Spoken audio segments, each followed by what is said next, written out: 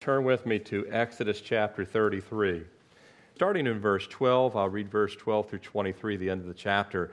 Then Moses said to the Lord, "See, you say to me, 'Bring up this people,' but you have not let me know whom you will send with me. Yet you have said, 'I know you by name,' and you have also found grace in my sight. Now therefore I pray, if I have found grace in your sight, show me now your way, that I may know you and that I might find grace in your sight." You think grace is important to God? Long before the New Testament, folks. "And consider that this nation is your people." And he said, "My presence will go with you, and I will give you rest." Then he, being Moses, said to him, "If your presence does not go with us, do not bring us up from here. For how then will it be known that your people and I have found grace in your sight, except you go with us? So we shall be separate, your people and I, and all the people upon the face of the earth." So the Lord said to Moses, "I will also do this thing you have spoken, for you have found grace in my sight, and I know you by name." Second time he says this. And he said, "Please show me your glory." Then he said, "I will make all my goodness pass before you. I will proclaim the name of the Lord before you. I will be gracious to whom I will be gracious, and I will have compassion on whom I will have compassion." But he said, "You cannot see my face, for no man shall see me and live." And the Lord said, "Here is a place by me, and you shall stand on the rock. So it shall be that my glory passes, that I will put you in the cleft of the rock, and will cover you with my hand while I pass by. Then I will take away my hand, and you shall see my back, but my face shall not be seen." Father, we ask this morning that your Holy Spirit, Lord, would speak, Lord, would minister, Lord, would open every eye, every ear. Thank you for your grace, Lord, so clearly magnified, even in this passage, that you want us to know that those who have humbled themselves before you have found grace in your sight. Lord, I pray that we would not receive the grace without being changed and transformed by it. It's one thing to hear it, Lord, but it's another to be completely and radically changed by that grace. And I pray that that is what you would do here this morning. Even those of us already saved, you will transform us even this morning from glory to glory, for you have a lot more work to do in all of us. In Jesus' name we pray. Amen. If you're taking notes this morning, I've titled our time in God's Word this morning, His Gracious Compassion. His gracious compassion. I've divided the text into three sections that we'll look at this morning: His grace, His guarantee, and His glory. His grace, His guarantee, and His glory. You know, I want to read something kind of humorous to start off with. A first grade teacher, she had 25 students in Clarkston, Mississippi, and she presented each child in her class with the first half of a well-known saying or proverb. You guys are going to recognize it, especially you adults. You've grown up hearing these. I think of these also as kind of like cliches that we've heard most of our life, these proverbs, these wise sayings. And she would give half of the saying and let the first graders fill in the second half. This will get interesting when you do this with kids, because if they don't know it, they're going to come up with something, aren't they? And it's hard to believe that some of the answers were actually given by first graders. Their insight might even surprise you. But while reading, keep in mind, these are just 6-year-olds, because the last one is a classic, kind of sad in a sense, but yet this is what they came up with. This was the first one. "Don't change horses until they stop. Strike while the bug is close. It's always darkest before daylight savings time. Never underestimate the power of termites. You can lead a horse to water, but how? Don't bite the hand that looks dirty. No news is impossible. A miss is as good as a mister. You can't teach an old dog new math. If you lie down with dogs, you'll stink in the morning. Love all, but trust me. The pen is mightier than the pigs. An idle mind is the best way to relax. Where there's smoke, there's pollution. Happy the bride who gets all the presents. A penny saved, I love this one, is not much. I'm going to start using that one. Two's company, three's the Musketeers. Don't put off till tomorrow what you put on to go to bed. Laugh and the whole world laughs with you. Cry and you will have to blow your nose.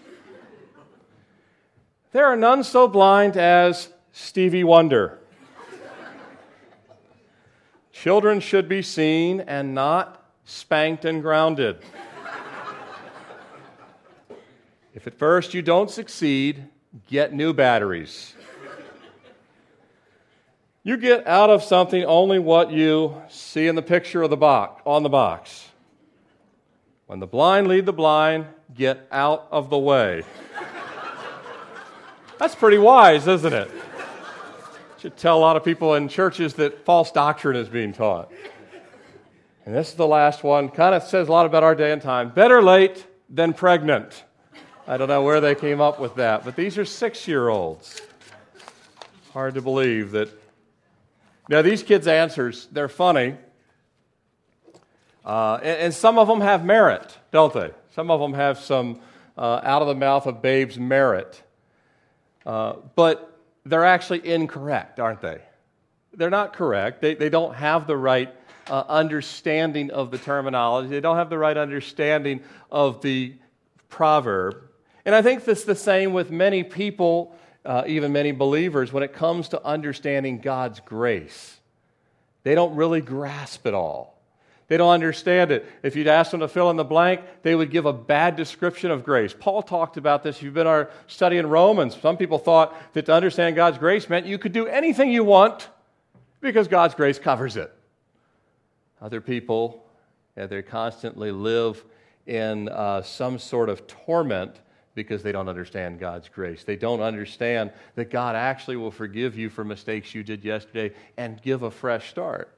It's not a license to sin, but it also doesn't leave you there. All these kind of misunderstandings. God's grace is often misunderstood. It's misrepresented. And ultimately, and many believers, it's unappreciated, isn't it? And when it's unappreciated, it's not applied. If you're here with us on Wednesday, we talked a lot about, this past Wednesday, about applying God's grace. We've talked about that throughout our study in Romans as well. Of course, we're in Ephesians 6 this past Wednesday. But when you think about God's grace, we are forgiven by grace. We're saved by grace. We're trained or discipled by grace. We're loved by grace. We're kept alive by grace. We have absolutely nothing, zero to boast of at all, only to be thankful for that grace. Amen? Nothing.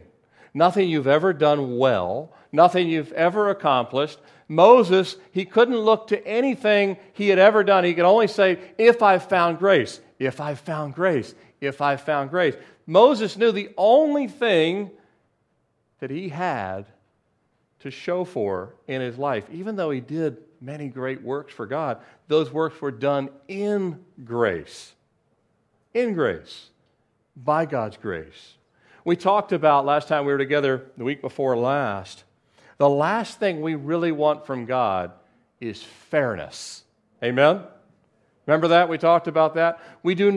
Don't ever pray for fairness. Bad prayer. You pray for fairness, you now are asking God to judge you according to His perfection. You pray for mercy and you pray for grace. But when you pray for mercy and grace, you have to humble yourself and say, Lord, whatever thy will, whatever you ask me to do. We pray for mercy and grace. God knows all of our flaws. He knows our failures. He knows our shortcomings. We're constantly coming to Him for mercy and grace if we found grace. And again, I look at the life of Moses. You look at a man who had such a holy and pure life comparatively to other people. Even among his peer group, this would be the case. And yet he constantly here references this amazing grace that we sing of. But do we just sing of it, or do we really understand it? Do we really appreciate how compassionate God is, how gracious He is? He says in verse 12, see, you say to me, bring up these people, but you've not let me know whom you will send. You know, God had relented in verses, we saw this, where He relented back in verses 7 through 11, and even Moses took his tent, remember, and he went outside the camp because he needed to press into God, and he needed to say, I need to have your presence more than anything else. He says it again here. He's like, Lord, I would rather, if your presence is not with us, don't even take us to the promised land. We don't need a land flowing with milk and honey if you're not going to be there. Now, God's already said, I relent. And Moses still wants to, you ever want to know that you know something? You read something in the Scripture, you ever look for an answer and you get an answer and you say, just 5 more of those. And you'll search again. All right, Lord, I think I heard, let me hear it again. You search again, say, I think I heard it, I need to really hear it. Give me a weird phone call. Give me something, Lord, something that shows me. And so this is kind of the heart of Moses. He knows God's grace, but he needs God to confirm it to him. He has a close relationship, but he wants to really, Lord, I need to know. I really need to understand. I really need to know that you will be with us. He's pleading in grace for this, saying, God, I know you're gracious. Show it to me. Confirm it to me. And because of God's grace, where He's asking, Lord, I need to know you're going to consider this nation. You're going to go with us. If your presence won't go with us, we don't want to go. He's speaking for everybody else. Now, some of them might have said, oh, no, we're good without God. I like it when God's not around. I'm not convicted of anything I do. I'm pretty happy to go to the land of milk and honey. Moses, you speak for yourself. Me, on the other hand, as long as God's going to give me a nice house in the promised land with 5 flat screens, we've got all the time in the world, built-in swimming pool, nothing but blessings upon blessings upon blessings and blessings, and I don't feel the conviction of God, I'm pretty happy. And Moses said, you can have it. I'd rather stay in the desert with the presence of God than have all that stuff.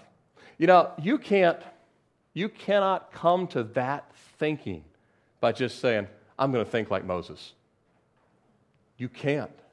You cannot. The power of the world, the magnetic pull of the world is so strong. This is why it's a broad road. This is why it sucks like a magnet millions into hell every day. You have to actually abide in the grace of God. It transforms your thinking. It is not natural for a person to pray, I would rather stay in a desert and be with God than be in a beautiful, gorgeous, blessing-filled place but not have the presence of God. That is supernatural. But you can't conjure it up in your mind. You can only come to that way of thinking by abiding in the grace of God. See, Moses had already abided in the grace of God for so long, he was starting to think like the Lord. Even to the point where, remember, he prayed, Lord, let me be accursed that they might live. Crazy prayer. Wasn't it? Blot my name out of your... This is thinking like the Lord Jesus, let me die that they might live. Now, he's not perfect. He's not Christ. But again, the more he abides in the grace of God, the more he trusts that he can come to God in grace and plead with him. But even still, faith is there too. Faith of a mustard seed. God's already said, look, I'm going to go with you. But he keeps pressing the point. I need to know, Lord. I need to know. The nations around us will probably mock us and laugh at us. They're not going to think you're really with us. I need to know you really will be with us. It's interesting that God makes, the longer we experience grace, he makes us hunger more for it. More and more for it. And certainly Moses had experienced it. But because of grace, God grants him and says, I will be with you.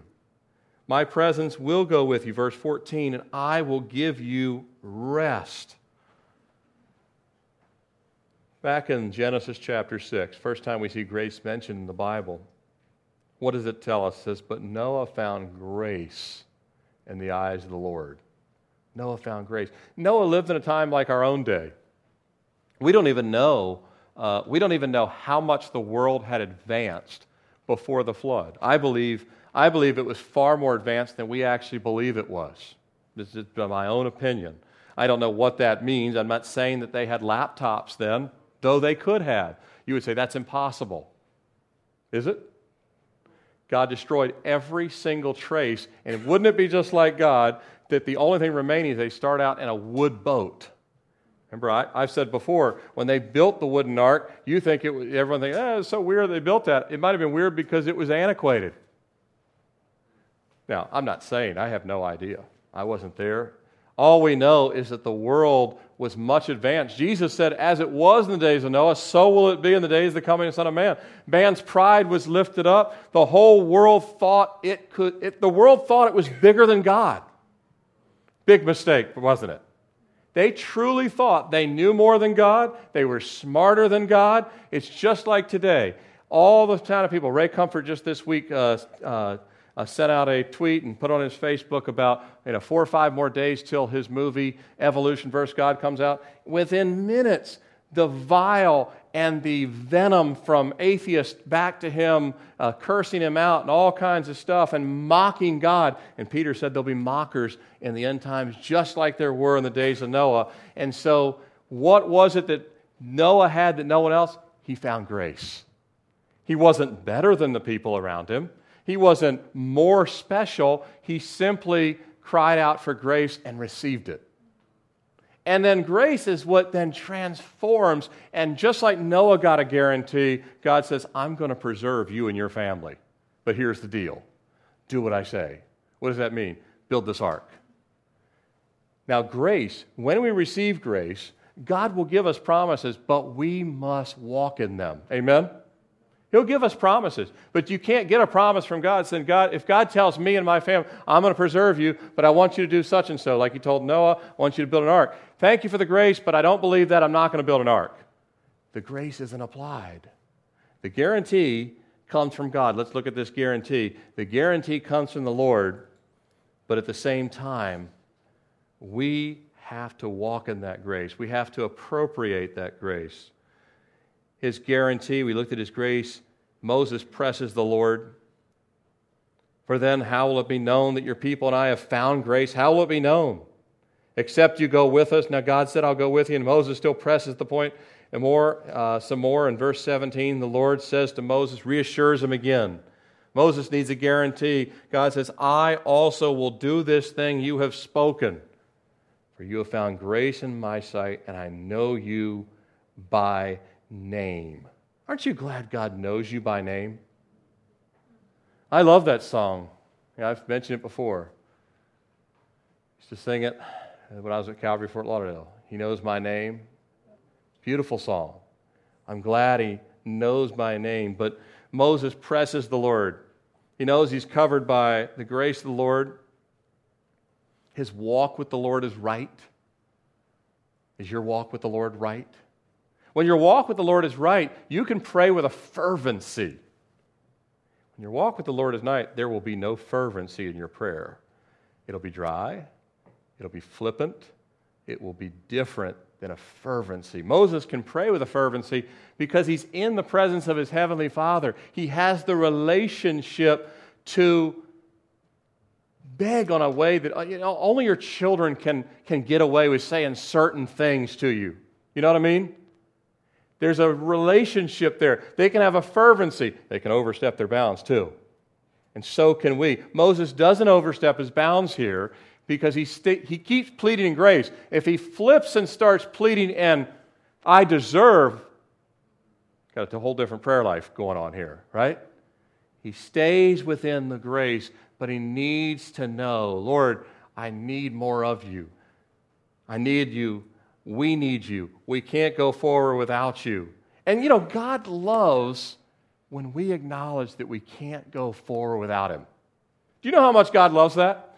Jesus said it. You hear me say it all the time. I bet you I say it. You probably get tired of me saying it, but I don't care because Jesus said it. He said, apart from me, you can do nothing. If you knew nothing else and you knew that, it could be transformational to everything in your life. If you believe, I really believe, if we absolutely believe that apart from Christ we could do nothing, but I don't think we always believe that, do we? We believe there's certain things that can't be done without God's help, but there's a whole list of things that can be done quite easily without God. Right? And if you're trusting in your intellect, your ability, your physical health, any of which God can say, all right, if you trust in those things and I take them away, well, then you understand that you can't do anything without me. It's a good thing to believe right now, today. It is transformational in our life. And Moses knows, Lord, apart from you, we have nothing. We are nothing. And God loves that attitude. He loves when we really believe. He's like, Moses, if God is talking to the Trinity, you know how in the book of Genesis it says that God is talking to the members of the Trinity, the Father, Son, and the Spirit are talking among themselves, let us make man in our image. The Trinity talking said, hey, Moses gets it. He's come to realize that nothing can be done without me. And on that, God looks favorably. There's no hindrance here in Moses' prayer. He has a confidence and the relationship to ask from the Lord confirmation that indeed you'll go with me. And we know that in a few minutes we'll talk about he even asked for more than that. He keeps asking. Jesus talked about that, the person that keeps asking, keeps pressing. God's not bothered by that because that person hungers and thirsts for righteousness versus someone who has a tiny little taste for it.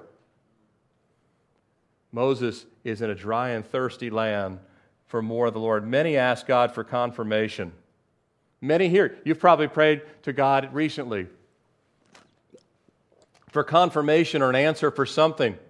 Many people pray to God and ask for things, but they don't hear because there's a hindrance between them and the Lord.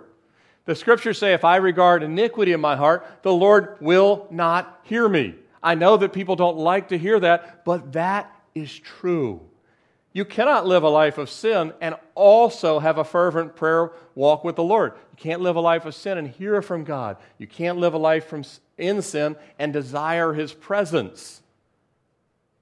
But there's other things. Sometimes it's not just, living a life of sin or wickedness. Sometimes it's just that subtle, resistant spirit that settles in our heart, right? A little bit of disobedience. I'll put that off till later, Lord. Pride. Pride's a bad one, isn't it? These things, they would get in the way. But Moses has yielded to the Lord. He's not perfect. That's why he's talking about grace. He's abiding in grace, but he's completely yielded to the Lord. And when he is, he can come to God and he can ask in boldness. Hebrews 4:16 tells us, let us therefore come boldly to the throne of grace that we may obtain mercy and find grace. There it is again. Grace to help in the time of need. Moses knows the time of need is going to be forever unless you go with us. Always going to be a time of need. There's always a time of need. Our whole life is a time of need. Needing God's grace and needing His presence, needing His mercy. Notice in Hebrews 4:16, again, we don't find fairness in the presence of God. we find mercy and grace. But we can come boldly. How do we come boldly? We come in the grace. You can't come boldly outside of grace. We're covered by the blood of Jesus, which is the grace. My own children, they should feel that they have a special access to me. How about your kids? They should feel they have a special access because of the relationship. They're your blood. They're your flesh. They should feel a special access. They should always have that special access. And those of us who are God's children, we know we have that access. We don't know it in pride. We know it in humility. Because we, unlike our children that we've had through birth, we've been adopted into this relationship. God has handpicked us, as it were, came and said, I take you out of the slum and squalor of sin in this world, and I adopt you into my family. And now I give you special access to come into my presence.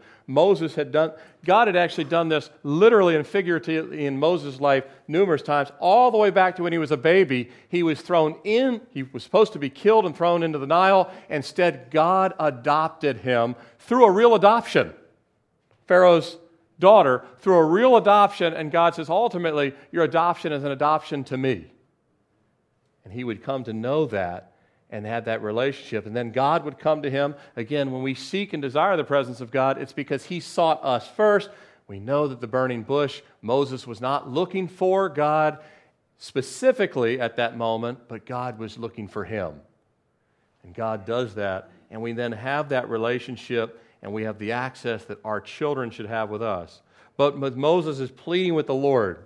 What he desires more than anything else is personally and for his nation, God's presence. And not only that, remember, this is coming on the heels of great sin, right on the heels of the golden calf. He's yearning that all of the people, not just him, but all the people, Aaron who had blown it, all the people would have a total restoration and total forgiveness.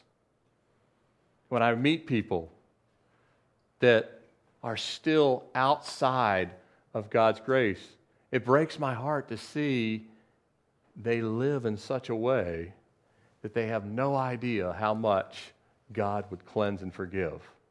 And Moses wants the people and the children of Israel to experience the same relationship that he has. He knows it doesn't happen overnight.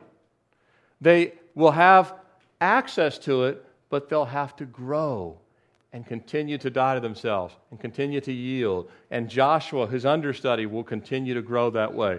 Aaron grows that way. The people, but he's desiring more than anything else that God would restore this relationship, not just to go with them, but to be with them. Do you understand the difference, what I mean by that? Not just to go with them. You ever had someone that's with you but not really with you? If they have a smartphone, you've experienced this a lot, right? Yeah, they're there physically, but nowhere there. I've been guilty of this, by the way, myself. And I can call myself out, and I can call other people out. I've been to places where I've looked at, I'm like, that whole family, every one of them is on a smartphone. Yeah, they're together, technically, but they're really somewhere else in the world. But God, Moses said, I don't want just God with us or going with us, but being there with us, ministering to us, speaking with us, protecting us, sheltering us, changing us. And God promises.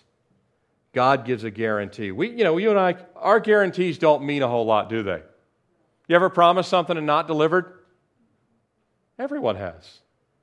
It's part of our humanity, part of our... Now, we want to learn to grow as believers, not to make promises that we know for a fact we can't keep. And we want to say, Lord willing, unless I die or get sick or something else, I will finish this. And then when we don't, we need to be accountable to say, you know that thing I said, I totally blew it. I forgot. But God, when He makes guarantees, praise the Lord, they never, ever fail. He doesn't make any promises that he can't or won't keep. He says, this thing I will do.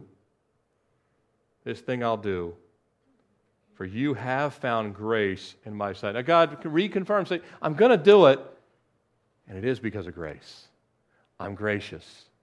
I'm full of compassion. I'm going to be with you. I'm going to restore the relationship. He promises not to forsake Israel, not to forsake the children of Israel, not to forsake Moses. He'll be with them. This, my presence to go with you, literally what it means is my face will go with you. My face, the countenance of God. Now, you can't really see the face of God. No one can see his face and live. But God's saying, my countenance, my favor upon you, my smile upon you, my face, watching you and protecting over you, my face will go with you. God will keep his promises. 2 Timothy 2:13 says, if we are faithless, he remains faithful. He cannot deny himself. I've quoted that verse to the Lord many times. Lord, you said, if I'm faithless, you'll remain faithful, because there's been times where I've not been faithful, I've been faithless. 2 Corinthians 1:20, it says, all the promises of God in him are yes and amen, to the glory of God through us. It's always to his glory. He's glorified that he's the only one that can ever truly keep any guarantee.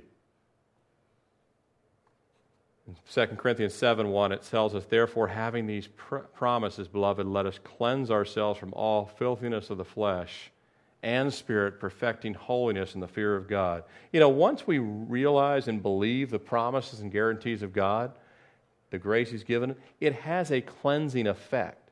It has an aha moment, or it should, to say, Lord, I've really not counted your grace as precious and a promise as I should.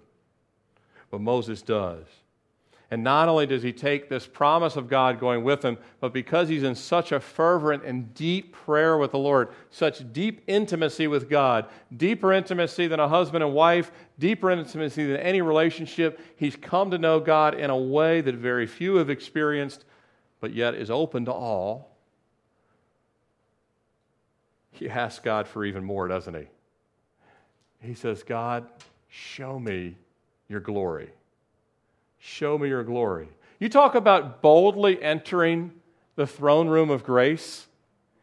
He so is abiding in grace that it's the Holy Spirit. Now you got to remember, the Holy Spirit, when you're in the power of the Holy Spirit, the book of Jude says to pray in the Spirit. You know that, right? Pray in the Spirit. Now what happens? You start praying in obedience.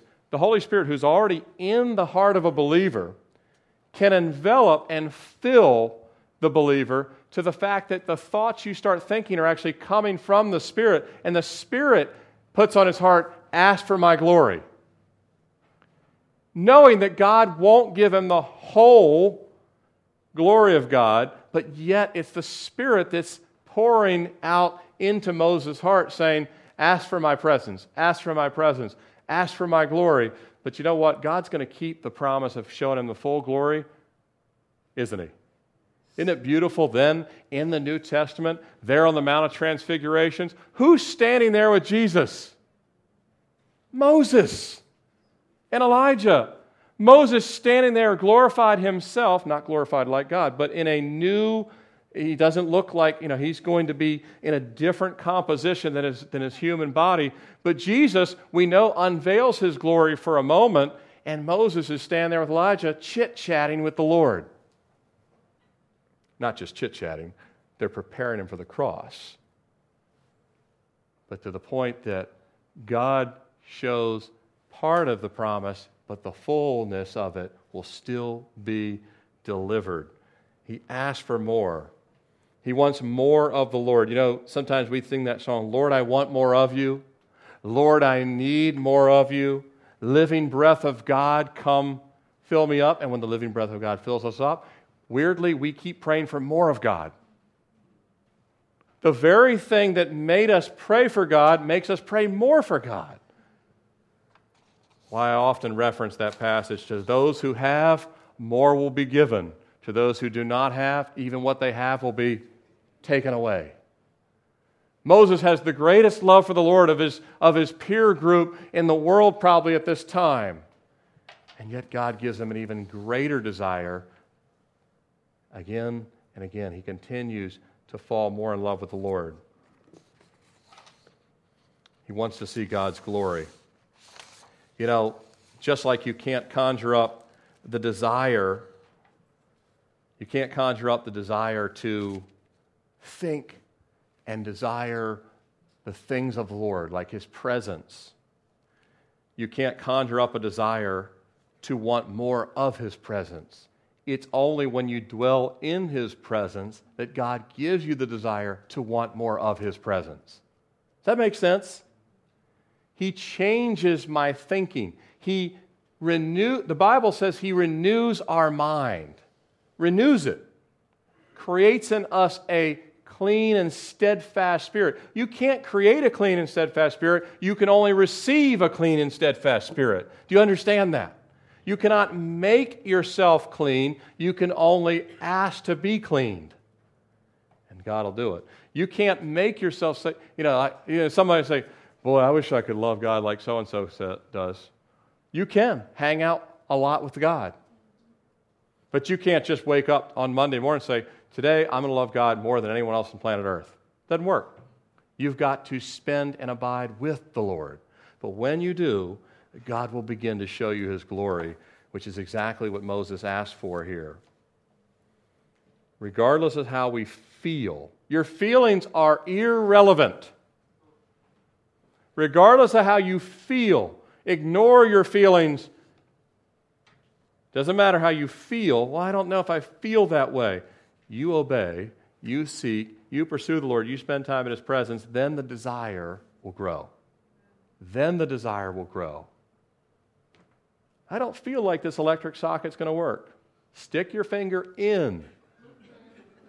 You'll find out. It's working fine. It needs to be applied. You know, Job loved, as we close with his glory here, Job loved and walked with God for years, didn't he? But he longed to see God face to face. Same as Moses. And Job 19, verse 25-26 says, "For I know that my Redeemer lives, and He shall stand at last on the earth, and after my skin is destroyed, that is in my flesh, I shall see God."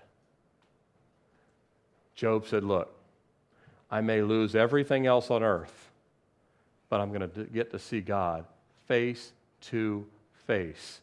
Not on this earth, because no man in the sinful body can see the Lord and live, just as Moses was not allowed to see the Lord's face. But God will begin to show us His glory in His Word, in His Spirit, in the supernatural things that God will do in our life. We begin to see His glory, and we never can take credit for it, can we? Which is a good thing. 2 Timothy 4:8 talks about, to all who loved His appearing. Do you long for the appearing of the Lord? Do you love His appearing? Do you long for it? Do you want to see Him more? The more of the Lord we have, the more of the Lord we will desire. Now, it's interesting. Think about that thought. The more of the Lord we have, the more of the Lord we desire. There's a parallel that's a bad parallel. We often see all over the world, the more money and pleasure people have, the more money and pleasure they want. Isn't that interesting? The only thirst that we are allowed to have unlimited of is a thirst for God. All other thirsts are forbidden in the same way. You can have an unlimited thirst for God, and God will keep raising the water level and then continually showing you more of His glory. But if you take anything else and substitute the same kind of thirst, it'll never quench, ever. That's why Jesus said, what will it profit a man if he gains the entire world? So what? He won't be satisfied. Everyone that has achieved, they're never really satisfied, are they? Need a little bit more. Need a little bit more. This is why Jesus said it's impossible to love God and mammon, or the God of money. Luke 16:13, Jesus said, no servant can love two masters or serve two masters, for either hate the one and love the other, or else he will be loyal to the one and despise the other. You cannot serve God and mammon. Impossible. You can't love God and this world, God and money. But there's no restraints. Isn't that wonderful? There's no restraints, no limits to how much we can love God. The only limit is our own.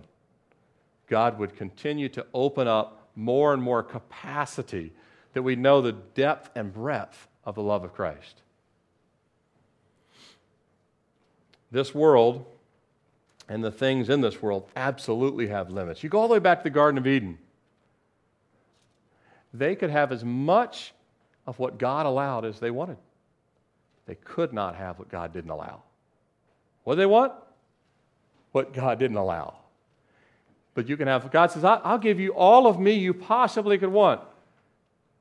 But I like that tree over there. No, you can't have that. But it looks like it'll satisfy me. It won't. Are you sure? I've got several billion people in world history to prove it. Yes. Well, let me try it. I'll probably be the first exception to the rule. Isn't that what people think? And Moses says, no. I've seen the pharaohs. I've seen them all worship themselves, and it all ends up in futility. God, I'm going to hunger and thirst for you. Show me your glory. I've seen the glory of pharaohs. I've seen the glory of Egypt. I want to see your glory. And Moses' desire for the Lord to see his face, it was tested by the Spirit of God, and it was found to be pure and holy and for the right reasons. God will test our motives, won't he? The things that we ask for, the Spirit will test. Why are we asking this? What do you really want? Do you want me, or do you want to tell everybody, I just saw God? Have you? These cool things happen to me, apparently, you know. There's ministries where people brag about all the things that they've done. This is not of the Lord. The only reason this is recorded is God, the Holy Spirit says, record it. Moses was not looking for anyone else to know about this. It was just him and God. I just want to see a glimpse of your glory. God telling all of us, I will show you more of me if you truly come in the right heart and the right obedience and the right level of humility, not in pride, not seeking some sign like the religious leaders in Jesus' day, not testing the Lord, but simply he wants to see his heavenly Father, the one that's adopted him. You can never understate Numbers 12:3 about the heart of Moses. Now the man Moses was very humble, more than all the men who were on the face of the earth. You want to know the key to growing closer to God than you ever thought possible? Humility. You saw it in his prayer. I found grace. I found grace. I found grace. I found grace. Not does Moses say, look, Lord, I did this. Remember, I helped you part the Red Sea. Remember, I stood up to Pharaoh. I was bold. First, I thought I had a stuttering problem, but then I overcame it. Remember that? He doesn't say any of that. He says, I found grace. I found grace. All the best works you and I have ever done are still filthy rags. And Moses believed that. His humility, you know, we live in such a prideful world, but there's an insight here to this deeper relationship. I don't know about you, but I can become a lot more humble than I am. How about you? There's nowhere near the humility God can still take me to. I pray he is taking me to, and I will continue to willingly die to become more humble. I still see pride rise up. How about yourself? And it rises up in ways that you don't really recognize as pride, but the longer you walk with the Lord, the Holy Spirit will show you, no, that's not, you weren't offended, that's pride. No one stepped on your toes, that's pride. Flat, unadulterated pride. And the more it dies in us, the more of the glory of God we will see.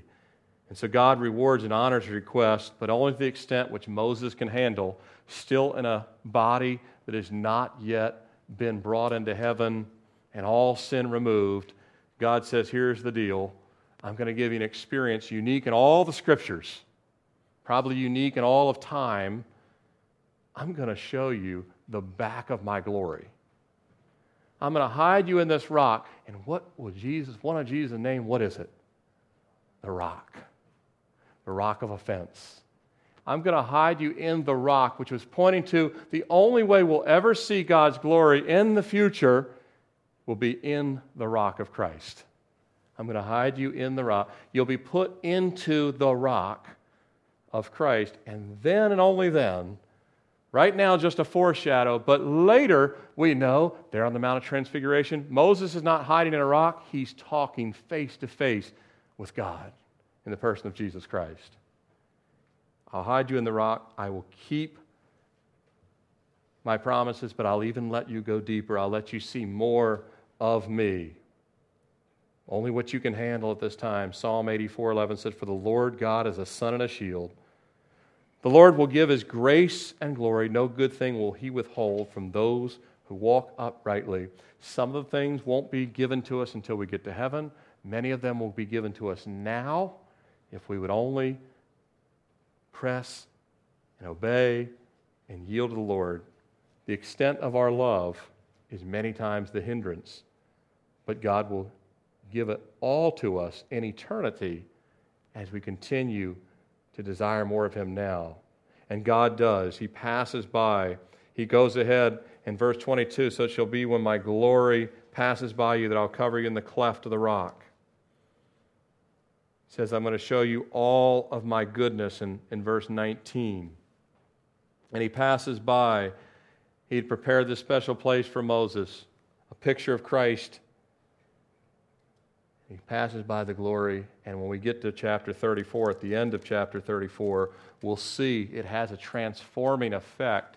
You know, you can't catch a new glimpse of the glory of God and not be profoundly affected, and Moses will, and he already had a close walk with the Lord, and it's going to become even closer. But God still continues to give men and women who yield and surrender themselves more of His glory. You know, and Martin Lloyd-Jones says this. He said, "Others beyond the Bible times have also experienced glimpses of this glory. Have you ever read of Jonathan Edwards describing his experience of it while he was in a forest, there kneeling in prayer for about an hour? Have you read of David Brainerd, the great apostle to the American Indians, experiencing the glory of God and literally sweating though it was cold and though it was freezing all around him?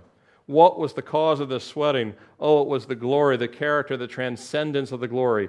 And to give a man who is much nearer to ourselves," in Martin Lloyd-Jones' time, D.L. Moody, "a very strong man physically, a sturdy man, and yet when God gave him just a glimpse of His glory, he had to ask to desist and hold back his hand because he felt it was killing him." And he is not the only one to have felt that. Men and women that have also experienced just a glimpse of God's glory. But ultimately, not only the glory, it's to be hidden in the Lord. To have that assurance that I will hide you in the cleft of the rock, just as we sang earlier this morning, hid in the cleft of the rock. 1 John 4:16 tells us, "And we have known and believed that God has known and believed the love that God has for us. God is love, and he who abides in love abides in God, and God in him." You don't need a mountain rock. God says, "I will hide you in myself." And it's the Lord's desire, if you look at this text that we've looked at this morning, it's the Lord's desire that we would go forward into the world only standing in God's grace. Amen? Only standing in His grace. Knowing that we're kept by His grace, cleansed by His grace, strengthened daily by His grace, and His Spirit's presence. And then, as we then are abiding in the Lord, drawing nearer, experience His presence, then we reflect His glory, which we'll see even more at the end of chapter 34. And out of that will come a life where flowing from us will be love, truth, joy, peace, the opposite of what flows from people that are not in the presence of the Lord. Amen? Let's close in prayer. Father, we thank You for the faithfulness and the surety of Your word. Lord, we know that you don't desire even for a second to resist giving us more of you. Rather, Lord, it's we who often resist and do not desire to have more of you in our life. Because so often, Lord, we're more thankful for your blessings than we are for you. We love that you've given us certain things, and we now at times love those things more than we love you. And Lord, your desire is that we would love you, not the things you've given us. That we would be like Moses, that we'd recognize the pride in our life and humble ourselves, realizing that all that we have is but by your grace, your amazing grace. We stand in it, we're discipled by it, we're strengthened by it.